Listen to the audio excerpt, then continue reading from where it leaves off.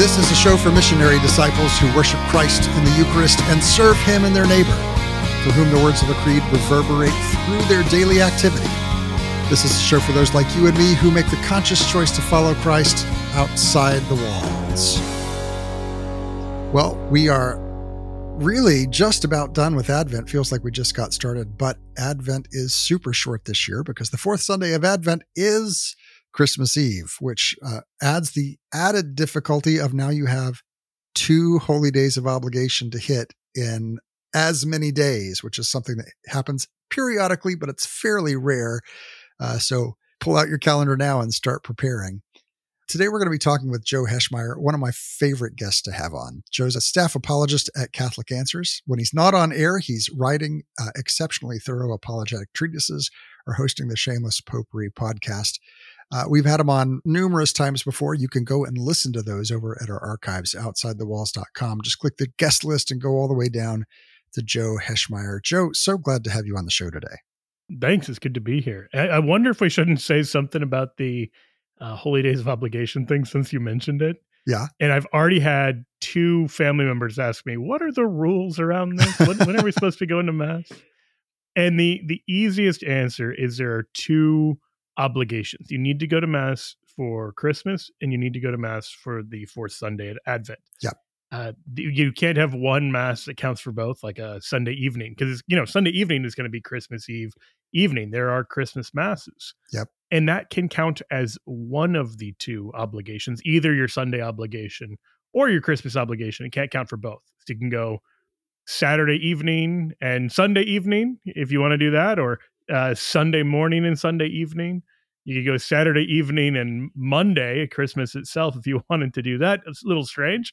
You could do that. But the point is, you should be going to Mass twice, once for Sunday and once for Christmas. And you bring up a good point there. So here's a question that I have. I'm going to throw this out. I know that you can do Saturday and Sunday, and I know that Sunday can count for either Sunday or Christmas.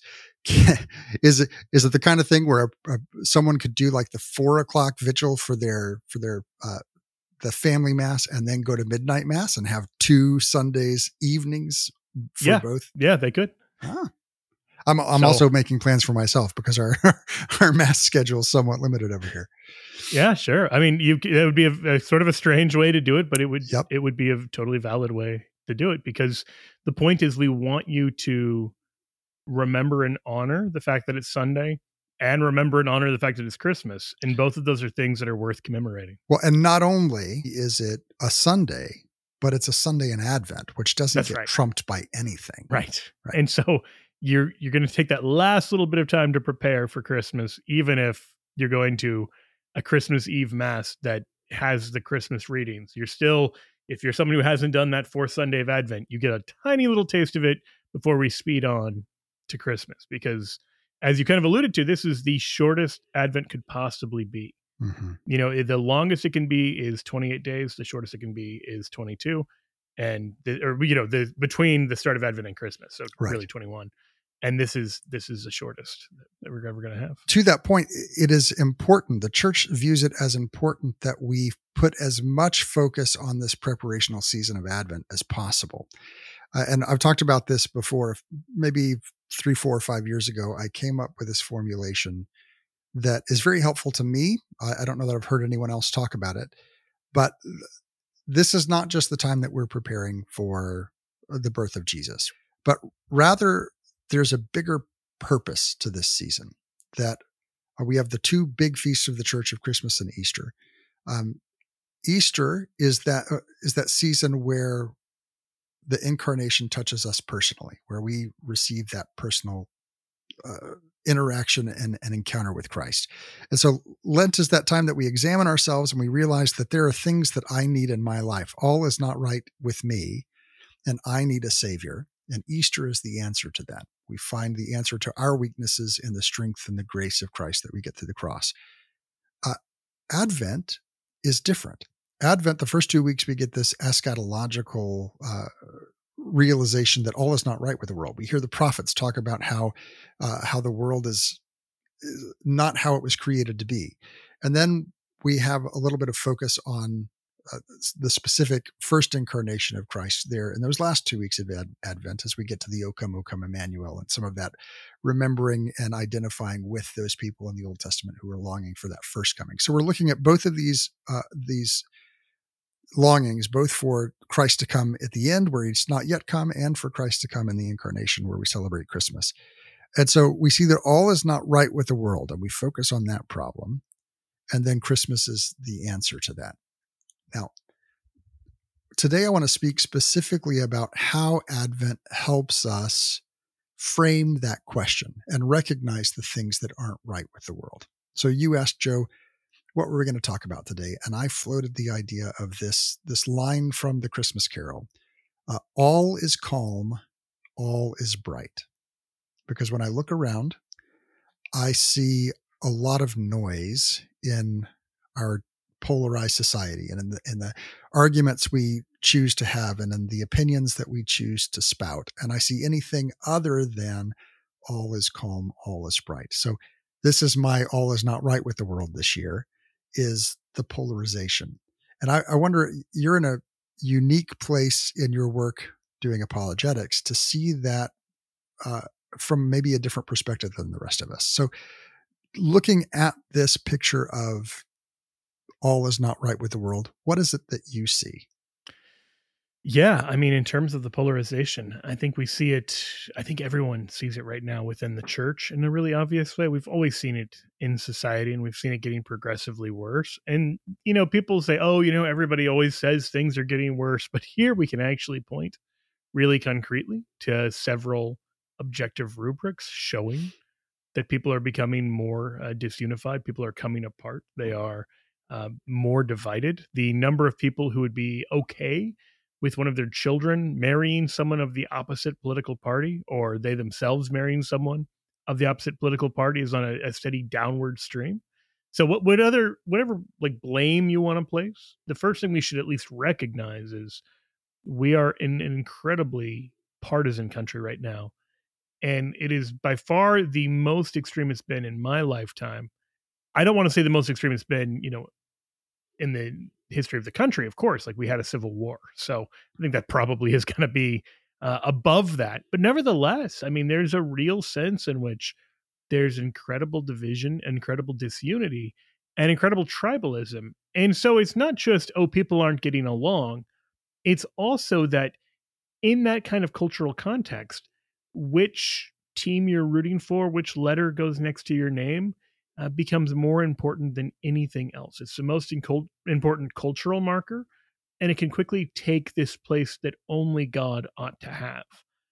And so I think you can see this in a lot of ways. I mean, for one, I mentioned people are less and less willing to marry someone of the opposite political party. At the same time, there's less and less interest in whether you're marrying someone of a totally different religion. That, two Yeah. people in the same political party who have radically different concepts of God find it easier to get married than two people with the same concept of God but different political affiliations. That points to something radically out of whack in terms of the role politics plays in our life. The last thing I'd say here, we see this when it comes to evangelization. One of the most common refrains that we bump into is people who work in the Catholic space full time is it's really good to evangelize. I just don't think I could do it. Mm-hmm. I'm worried about losing friends and alienating people, and et cetera, et cetera. And here's something where, if there's ever a reason to alienate people or to risk a friendship, it's this. And yet people don't want to do it. But then if you go look at the social media of the same people saying that, they're only too willing to alienate people and make these incredible demands like, unfriend me if you believe XYZ about fill in the blank political issue. So they're willing to draw the hard line in the sand and to alienate friends and to do all of this stuff many times in ways that are completely unnecessary. But they won't do that for Jesus. They won't do that for religion. And so it looks from an outside perspective as if the true religion of many of us, and this is something any of us can fall into, that the true religion, the thing we're spending the most time and energy and effort, especially in our free time, is politics. It's building up our treasure here below rather than building up a treasure in heaven. Like a good Catholic, I'm going to yes and you here, because I think that there certainly is that polarization on the topic of politics, and maybe centrally on the topic of politics.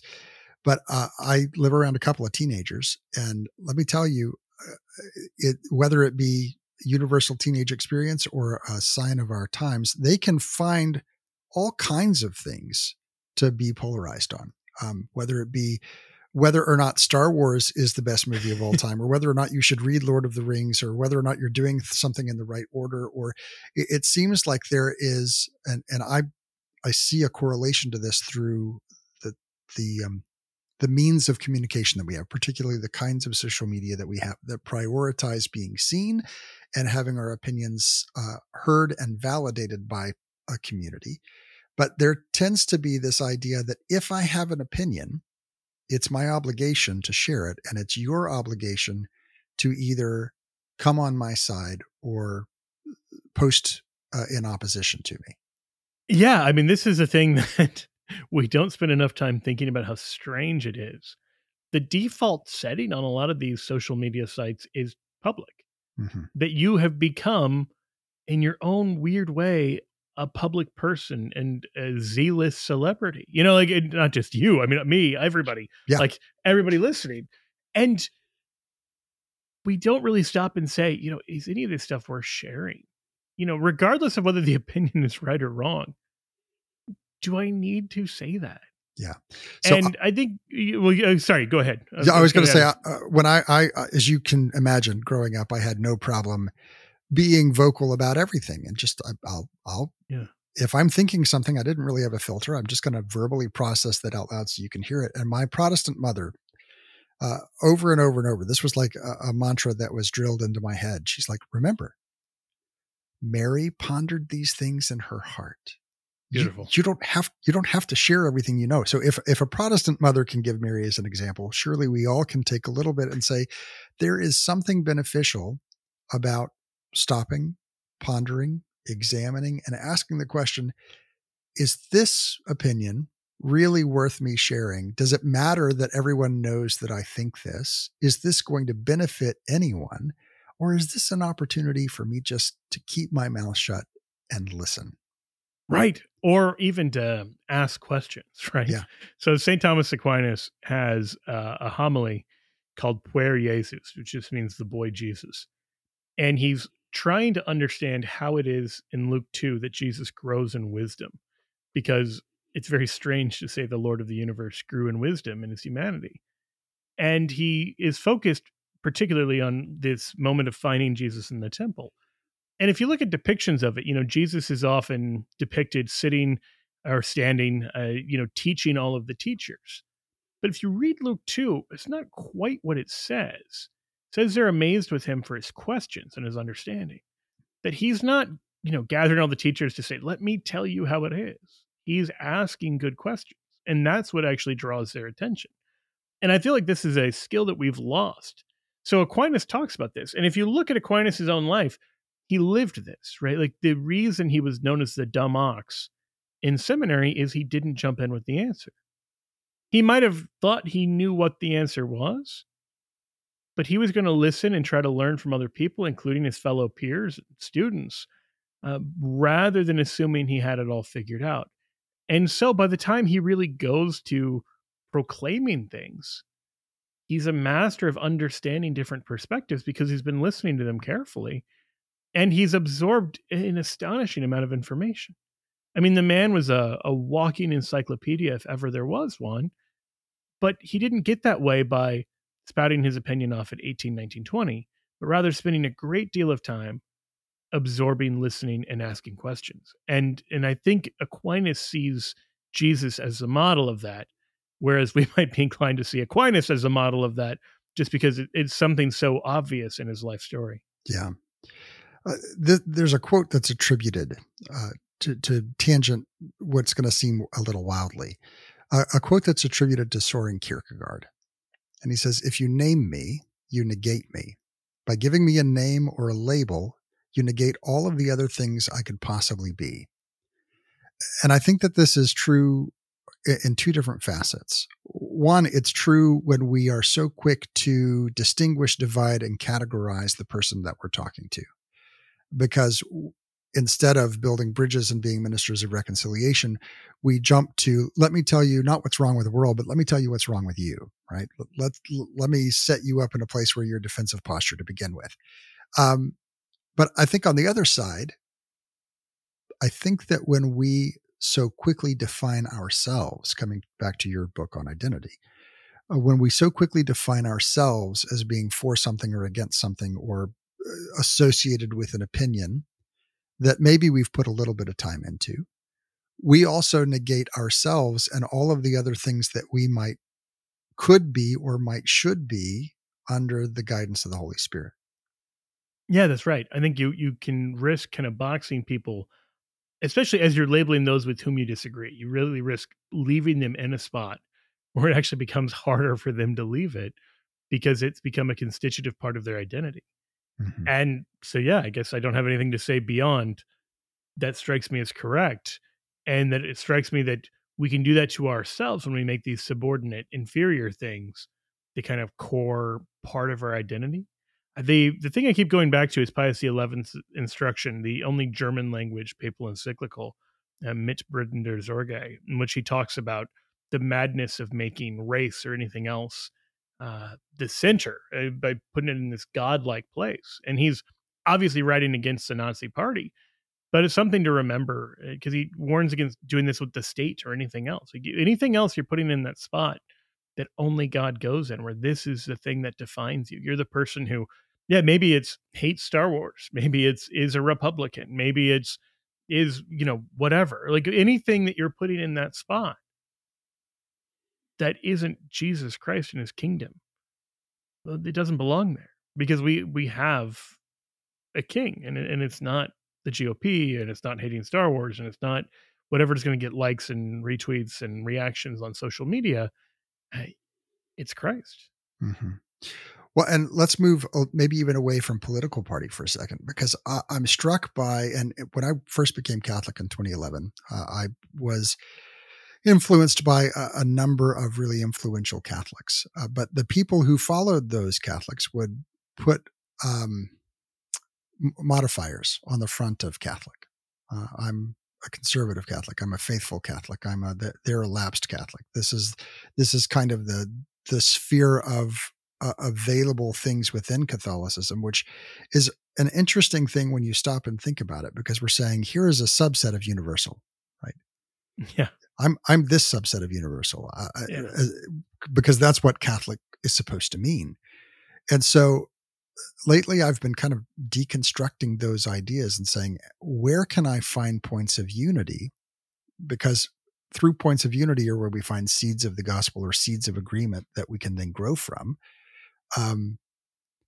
with people who might typically put a different modifier on the front of their Catholic, or on the front of whatever other identity they choose to have, so that I can enter into a conversation that will actually lead somewhere rather than just lead me with the feeling, of the endorphin hit of being right. Yeah. I believe it's James Joyce who described the Catholic Church as "Here comes everybody." Yep. And so this isn't just a new thing. Like I think because of polarization and all the things we talked about earlier, these things weigh more and they hurt more and they feel worse. And in some stakes, given the kind of battles in the church, the stakes can be higher. But at all times in the history of the church, there's some degree of this. And that's not a bad thing. One of the differences between most forms of Protestantism and Catholicism is most forms of Protestantism are kind of affinity groups on some level. So it tends to be people who are coming from a sort of comparable background, and who have pretty similar convictions about things. And because they agree with one another and more or less get along, they're able to form an ecclesial community. And the Catholic Church just doesn't really work that way. And in fact, when it's working properly at the parish level, it works that way even less than it works right now. I'll explain what I mean by that in a second. Because typically, it's certainly the parish model is just geographic. It's, well, everybody in the neighborhood shows up. Mm-hmm. And so it's not like a meeting of a political group. It's not like a meeting of a social club that all gets along. It's like a neighborhood block party. And you're not going to always agree with everybody on the block. And that's okay. And you might have radically different life experiences, and that's okay. I was struck by this years ago.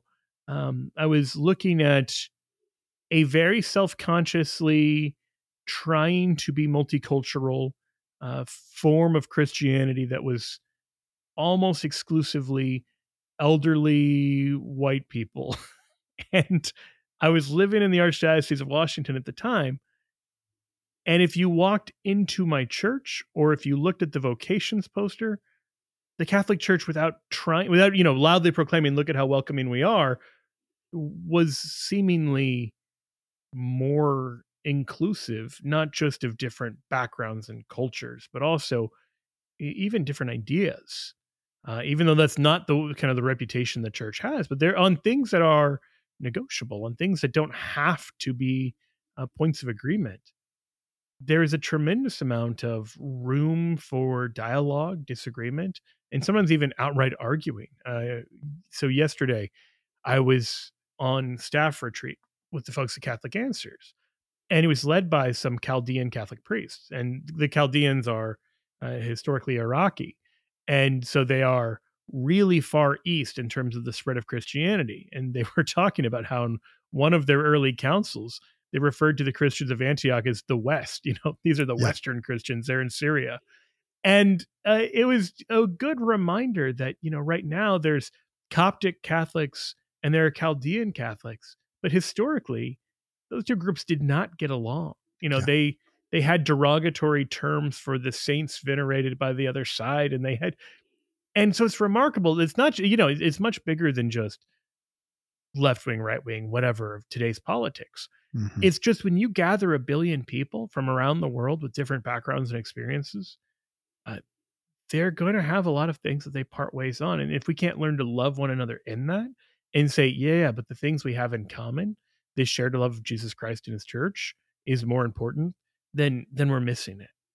Well, and let's to that point, looking at the different rites. If I can be a part of the same church as those in the Byzantine rite who don't have the filioque when they say the creed, Mm-hmm.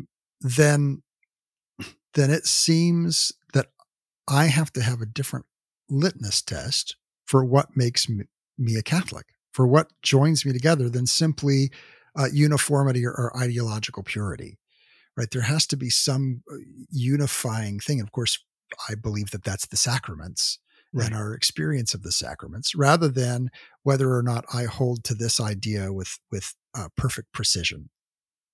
Yeah. Well, I think, let me kind of build on that in a couple ways. One is when we're talking about the ideas, there are some things that it is really important we hold to. We have a creed. It's one of the things that kind of binds us together, but it isn't how we become Catholic.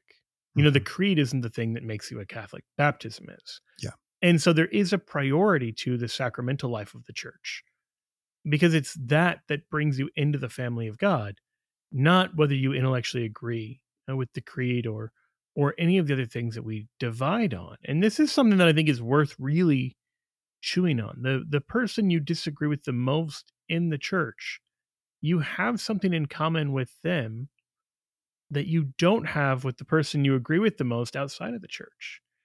And if we've lost sight of that, even if that person you disagree with most, you think they're a bad Catholic or, yeah, but fine. Still, there's an ontological change that's happened in them in baptism.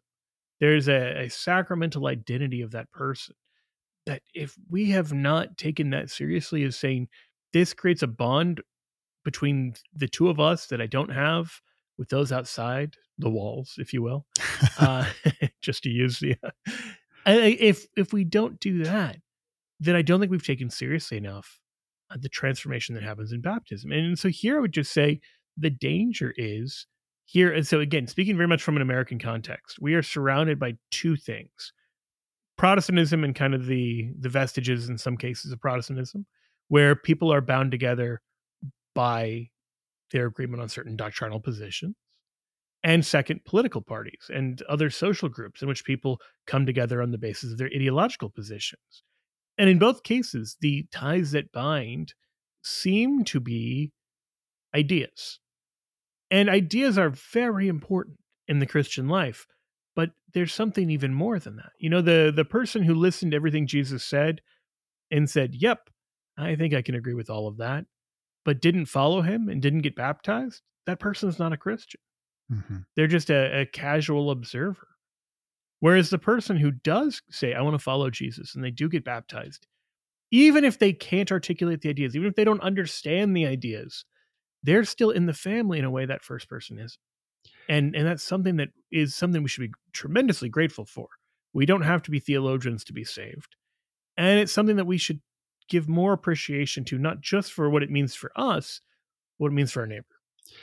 I've been lately applying to myself as I've been trying to categorize or understand the framework of this question of "Here comes everybody" is if a French medieval peasant couldn't understand it, but they were still Catholic, then maybe it's not something that should be a definer, right? Yeah. I want to let the church figure out what should and shouldn't be kind of the defining characteristics, because of the things I want to make defining characteristics, I may be wrong about. Mm-hmm. So there are things where the church makes it really clear you have to accept these things or you're not a Catholic in good standing. And they can actually hurt your membership in the church. It can hurt your kind of standing in the family. But there are a lot more things that the church has never taken that kind of position on that we want to. I have a preferred posture for how I receive Holy Communion. My neighbor may have a different one. And if I start making the litmus test that you receive the way I receive, I'm Mm-hmm. binding an area the church has loosed. And that's not appropriate. It's not my place. It's not my calling. On the other hand, the things that the church has bound and said it's important everybody believes this, I don't have the kind of the latitude to say, "Oh no, believe it or don't believe it. It's up to you." I Mm-hmm. can't loose what the church is bound to either. So in both cases, there's that real sense of saying, well, who's defining who's in and who's out? And it should not be me. And thank God it's not. Yeah. We're talking today with Joe Heschmeyer, staff apologist at Catholic Answers. You can find out more about his work over at Catholic.com. We're talking about Advent as our preparation, not only for the birth of Christ, but for the coming of Christ's kingdom. Come and be a part of the ongoing conversation over at social media, facebook.com/stepoutside-the-walls. On Threads, the handle is @stepoutside-the-walls. And don't go anywhere. There's much more to come right after this break. You're listening to Outside the Walls with TL.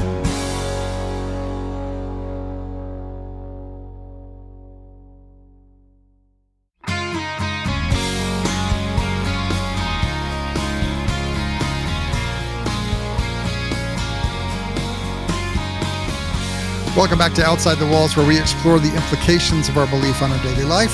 I'm your host, TL. We're talking today with Joe Heschmeyer.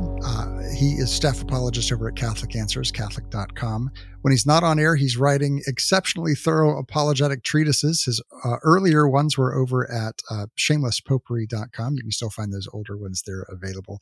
Now they're all over at Catholic.com. He also hosts the Shameless Popery podcast, best name ever. Joe, so glad to have you here on the show again today. Thanks. I appreciate being here. So the next part of this, though, we're talking about Advent as a reminder, as a framework, as a focal point on the efficacy of Christ and the insufficiency of our own efforts when dealing with conflict and injustice. We've been talking about basically identity and how we choose to identify, how we choose to express our opinions, and what opinions we choose to express, all based on this Christmas Carol line, "All is calm, all is bright." So we've been talking about the "all is calm" part because so far there's a really obvious problem, it feels obvious, of polarization and increasing division, that we all choose to divide ourselves based on certain litmus tests. And there's that joke about the Protestant community. I'm this denomination. Oh, I am too. Oh, I'm the Reformed this denomination. Oh, yeah, that's my branch also. Oh, I'm the 1976 Reformed, and they go through the whole list, and finally you get I'm the ESV with the 1996 edition of the 19 and the final guy goes, "You heretic," and throws him off the Right. cliff. After all of this agreement, there's the one thing, and I feel like sometimes we can do that. We put so many walls and distinctions up that we choose division over unity. And Can unity, I throw something out there? come on. Sigmund Freud calls this the tyranny of small differences, and I think Mhm. we see it playing out. Look at the history of like the conflict in the Balkans, Yeah. or in the Middle East, and it's often people who are culturally actually really similar. You know, maybe share a language, certainly have a lot of history. They're neighbors, and then you get somebody who's like at the other side of the world, and they're like, "Yeah, I'm fine with them." Hmm. And I don't have any problem with the person halfway around the world from me. It's my neighbor that I have the problem with. And Jesus calls us out on this. Like, there's a reason he says love your neighbor rather than just love the alien. It's easier to love the alien Hmm. unless the alien moves in and becomes Right. your neighbor. And then it's a double problem, right? So that first part, that all is calm, I just want to draw us toward the idea of seeking the calm and using Advent really to do that, to focus on the things that Advent focuses on the problems in the world that are solved and answered by the incarnation, both that first expression of the incarnation in Christ and that expectant incarnation we have as Christ returns at the eschaton. The second part of that. So we've got all is calm, all is bright. And as I think about that second part, I think of what are we focusing on? What are we fixing our eyes on? And this is tied in to the first part. And I go back to that passage in Philippians 4:8, where at the end of that letter, Paul is saying, finally, whatever is true, whatever is honorable, whatever is just, whatever is pure, whatever is lovely, whatever is commendable, if there is any excellence, if there's anything worthy of praise, think about these things.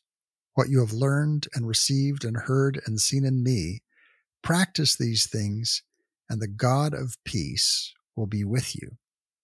And I think sometimes we equate this with the power of positive thinking, which is not at all what Paul is talking about here. Uh, Right. he's talking about what is just, right? And what is just, and looking at the injustices in the world is not always the most peaceful, ignorant, Pollyannic thing to do. It takes energy to focus on what is just as a response to injustice, but it's always moving towards the answer and the praiseworthy thing rather than fixing all of our energies on the broken. Yeah. And this is really hard to do because it's a lot easier to gather people around a problem than around a solution. If you just say, hey, things are not going well at work, your coworkers are going to agree with you. But if you say, here's what we need to do differently, unless it's like, we should all get raises, if it's not that, then chances are you're going to quickly see the fault lines. People are going to actually disagree. It's much easier to identify problems than to find solutions people can agree on. We can all agree extreme poverty is a problem. But if you say, okay, great, what do we do about that? That's where the fault lines appear. Mm-hmm. And most of the major problems in the world are like that. And so it's easy to settle for focusing on the negative. And this is true not just in the world, but in the church. You can get rich, and as much as you can get rich in Catholic media, you can get rich by just highlighting scandals and sin and everything else. And that's popular. That's easy. You can get a lot of clicks that way. Mm-hmm. It is much harder to say, okay, great. Well, what's true? What's honorable? What's just? What's pure? What's lovely? What's gracious? What's excellent? What should we be striving for rather than just what are we criticizing? Well, and one of the And reasons that it is unpopular is I'm thinking about whatsoever things are just. I think of Oscar Romero, right? yeah, He in a response to injustice, focused on what was just and was made a martyr because of it. So Yeah. it's uncomfortable, and it's sometimes even dangerous to focus on solutions instead of problems. Yeah, I think that's quite right. I mean, it is certainly more divisive and more unpopular. You know, we talked about the need to not be needlessly divisive in the first segment, but there is this real sense in which if you're going to push for something good, something that is just, something that is pure, something that's lovely, there are going to be some people who push back against that. And that's a cost that comes with doing things that way. And it's also just harder because many times the solutions are harder to find than the problems. Mhm. And it's easier and it's more fun to complain than it is to actually work towards a positive change. Again, in the church, in the world, in your own life, whatever it is, however you understand like what the problem is you're facing, it's much. Yeah, I mean, think about the number of people who followed Jesus compared to the number of people who were upset with the Romans or with the religious authorities of their day. Way more people were just annoyed with the status quo than were ready to actually, be ransomed by Emmanuel, to go back to a different hymn, you know, this call to ransom captive Israel. A lot of Israel saw its captivity and didn't necessarily agree with the Messiah. We can have the same problem where we say, yep, here's where I'm in captivity, here's the problem, but am I going to allow myself to be transformed? Am I going to focus on the solution, Jesus Christ, or am I just going to, complain about the problem? So far, we could have had this conversation at any time in the year, and I think this is a worthy conversation to have at any time in the year. But specifically, the idea behind having this conversation today was to look at Advent and the framework of Advent as a reminder and a focal point on the efficacy of Christ and the incarnation as opposed to the insufficiency of our own efforts. So far, we have proposed the problem, right? Here's the problem. We're overly divided. We focus on the wrong things. Let's turn that now in these last minutes and look Yeah, at, let's actually practice our own preaching here. right, Yeah, well what does said. Advent offer us Yeah, in way of response and in way of answer? the Directory of Popular Piety, in its section describing piety around Advent. If you've never read it, it's a kind of an interest. It's a directory, so it's kind of boring reading at points, but it's really interesting at other points. Where it just talks about how different people around the world celebrate different parts of the church's liturgical year and how they should. And in Advent, they make the point that popular piety intuitively understands that it is not possible coherently to celebrate the birth of him who saves his people from their sins without some effort to overcome sin in one's own life while waiting vigilantly for him who will return at the end of time. That as you get serious about tackling sin in Advent, in other words, one, you're helping to make a place for Jesus, and two, you're helping to see your own inadequacy and your own need for a savior. And those are both good things to do. And so, one thing, we've started doing this at a family level. My wife got this probably from Instagram. And it's just taking little pieces of thin strips of yellow construction paper to be, the straw for the manger. And we've got a 4-year old and a 2-year old, as well as a baby who's too young to participate. And at the end of each day, we just go around and see if anyone can name a kind deed someone else did in the family, and if they've got a kind deed, they put that in there. And it was really striking in the case of both of my children. They had days where they got to the end of the day and they said, I don't think I did any kind deeds today. And they had a little bit of like remorse or shame around it. And in both cases, we were able to come up with something they had done that was kind. Um, but it was striking to see something like a little miniature examination of conscience in very small kids. So it can, and in both cases, I should add, I've seen them do kind deeds because they want to have, a little straw to put in Jesus's manger at the end of the day. So it's a really small thing, right? But as we're looking towards the positive, we didn't guilt them or shame them at all. We allowed them to kind of take a look at, oh, what kind of kind things am I doing to prepare for the coming of Jesus? And it's been a really joyful very, I don't know, Advent specific kind of preparation for our Lord's coming. That's infinitely better than Elf on a Shelf. Let me just say I that right hate now. Elf on a Shelf. The Well, little we'll talk about that in the Patreon segment.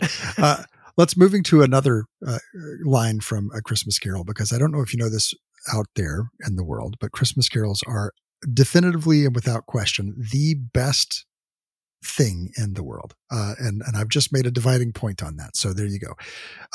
There's another line, let every heart prepare him room.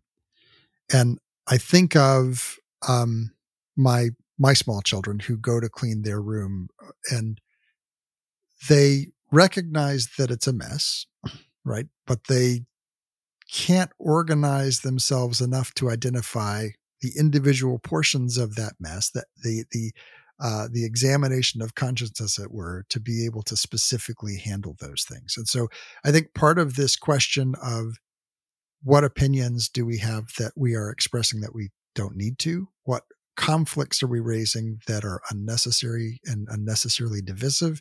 And what problems are we focusing on instead of solving them? I think part of that process of examining that is the process for preparing room for Christ. Because what we're doing is we're saying my estimations of what is important is insufficient to bring about the kingdom that God wants to bring about. And in order for me to make room for Christ to actually be Lord, it requires me stepping aside. I think sometimes we think in order for Christ to be Lord, I have to make sure that all of the power structures are in the right place so that he can swoop in and take over. Yes. I got to make sure I've got the right judges and the right politicians so that we can set up God's kingdom on earth and then he can come and do it, as opposed to saying, what I need to do is step back so that the divine can enter into that situation and make the changes he wants to make. Yeah. I think so. If I can go back to one of the very first things you said and just make it as practical as I can. When you start to try to prepare a space for Jesus, as you do the kind of popular piety thing that we just heard about, as you're seeing Christ coming in, you're realizing, hey, I'm not ready for him any more than they were ready for him in Bethlehem. Well, okay, then that can become really overwhelming. I don't think it's just your kids who've had that problem with the overwhelming problem that just seems right to just create a sort of paralysis. Well, here I would point to, I think it's Father Garrigou Lagrange talks about it as principal fault or principal vice.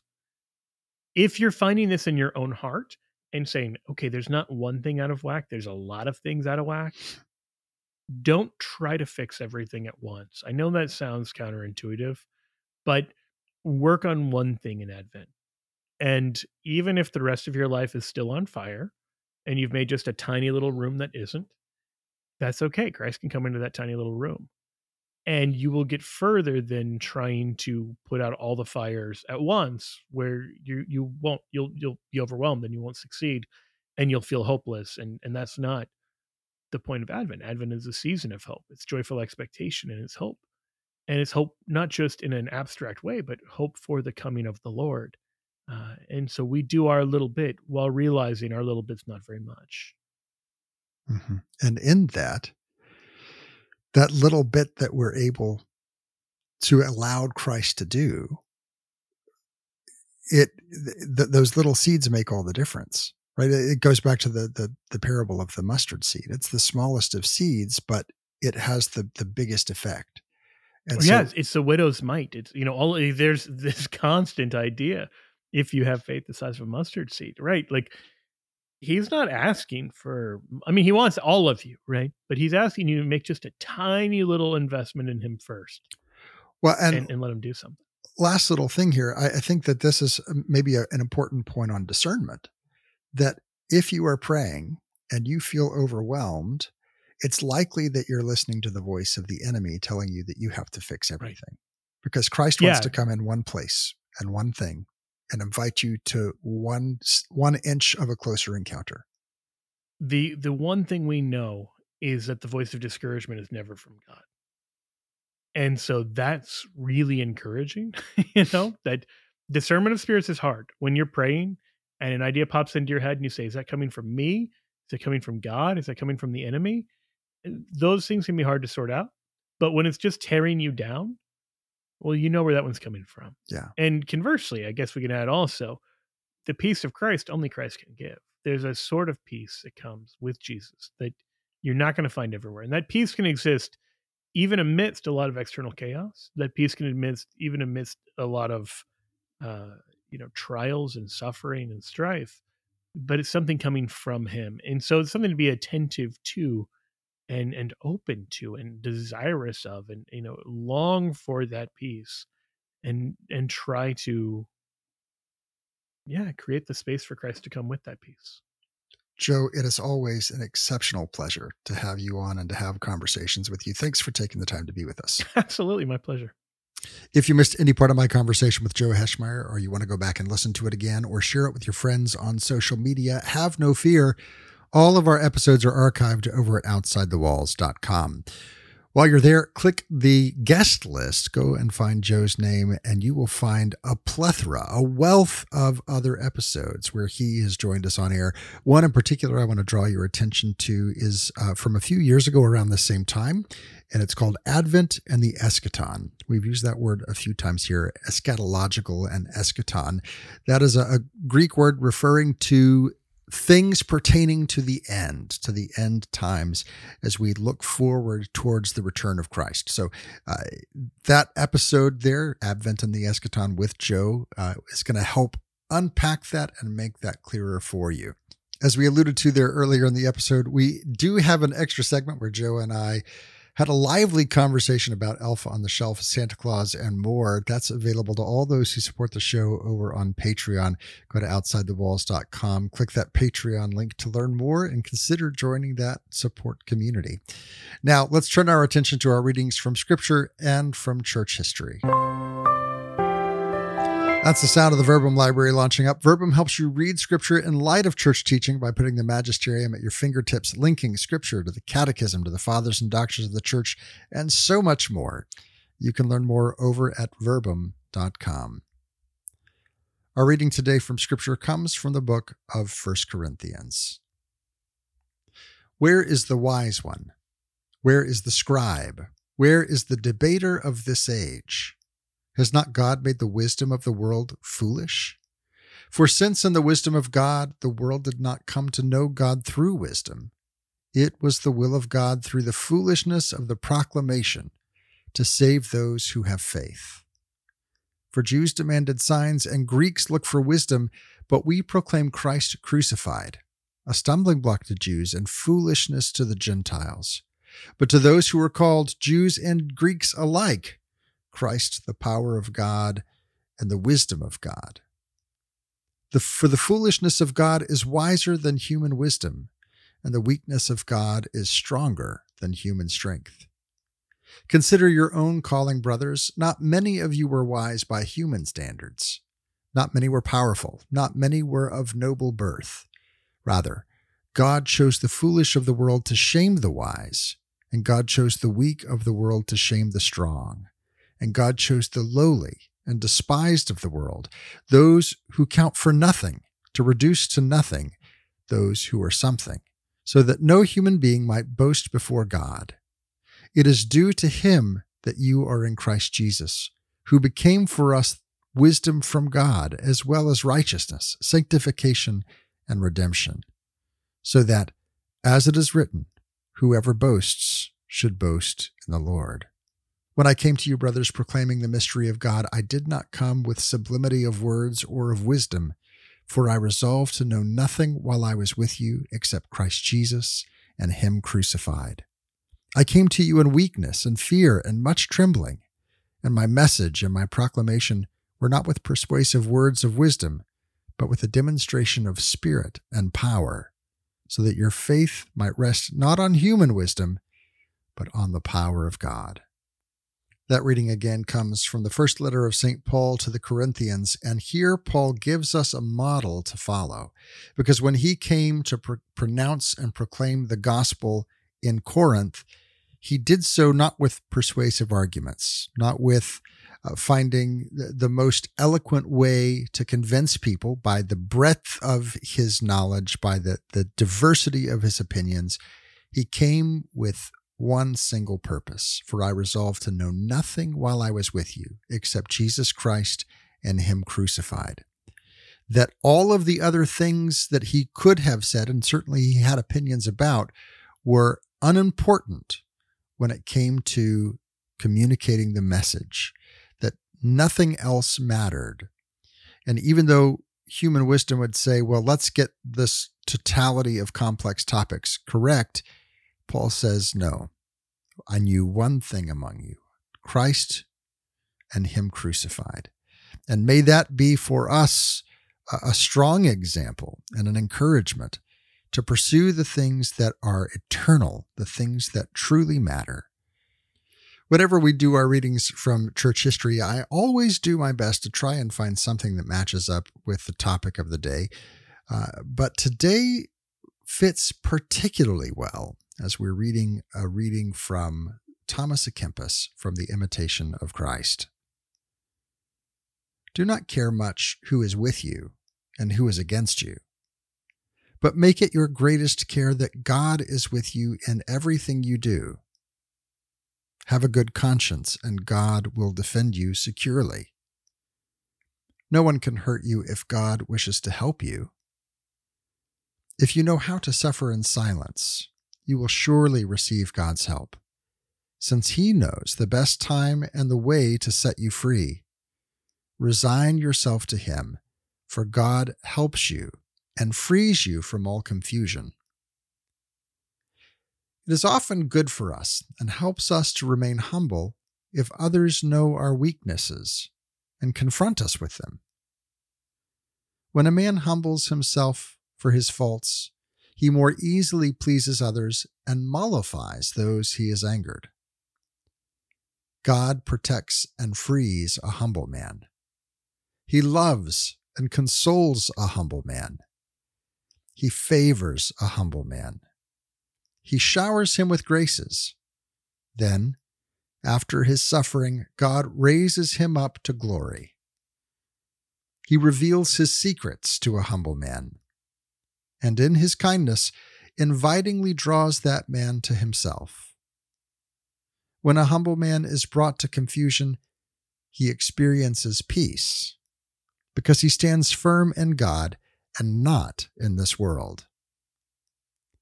Do not think that you have made any progress unless you feel that you are the lowest of all men. Above all things, keep peace within yourself. Then you will be able to create peace among others. It is better to be peaceful than learned. The passionate man often thinks evil of a good man and easily believes the worst. A good and peaceful man turns all things to good. A man who lives at peace suspects no one, but a man who is tense and agitated by evil is troubled with all kinds of suspicions. He is never at peace with himself, nor does he permit others to be at peace. He often speaks when he should be silent, and he fails to say what would be truly useful. He is well aware of the obligations of others, but neglects his own. So be zealous, first of all, with yourself, and then you will be more justified in expressing zeal for your neighbor. You are good at excusing and justifying your own deeds, and yet you will not listen to the excuses of others. It would be more just to accuse yourself and to excuse your brother. If you wish others to put up with you, first put up with them. That reading again comes from Thomas à Kempis from the Imitation of Christ, encouraging us toward humility and peace. And here in this final week, as we are focusing on the preparation for the celebration of the incarnation of Christ and the anticipation for the final return of Christ as he comes again, I encourage you to meditate on those words. All is calm, all is bright. What has to happen in your week this week for you to be able to get to a place where you experience that calmness and that brightness in the Christmas season? What kind of anxieties do you have to let go of? What kind of refocusing will it take for you so that when Christmas comes and we fully celebrate all that it means for God to be with us in Christ, that you can experience a settled peace? Let every heart prepare him room. This is our opportunity to clean house, to find those things that seem good but are less good than the God who wants to occupy that space in our hearts. It's going to take some introspection. It's going to take some prayer, maybe some time in front of the Blessed Sacrament. I encourage you this week to make a little bit of time to do that so that Christmas can be fully celebrated with joy and peace. That's all the time we have for today. Today's show was brought to you by Susan Wise and all of those who support the show through Patreon. Go over to OutsideTheWalls.com, click the Patreon link to learn more and listen to some wonderful extra segments. And join us over on social media, Facebook.com/StepOutsideTheWalls. On Threads, the handle is @StepOutsideTheWalls. Until next week, may the Lord bless you and keep you. May the Lord make his face to shine upon you and be gracious unto you. May the Lord lift up his countenance upon you and give you peace.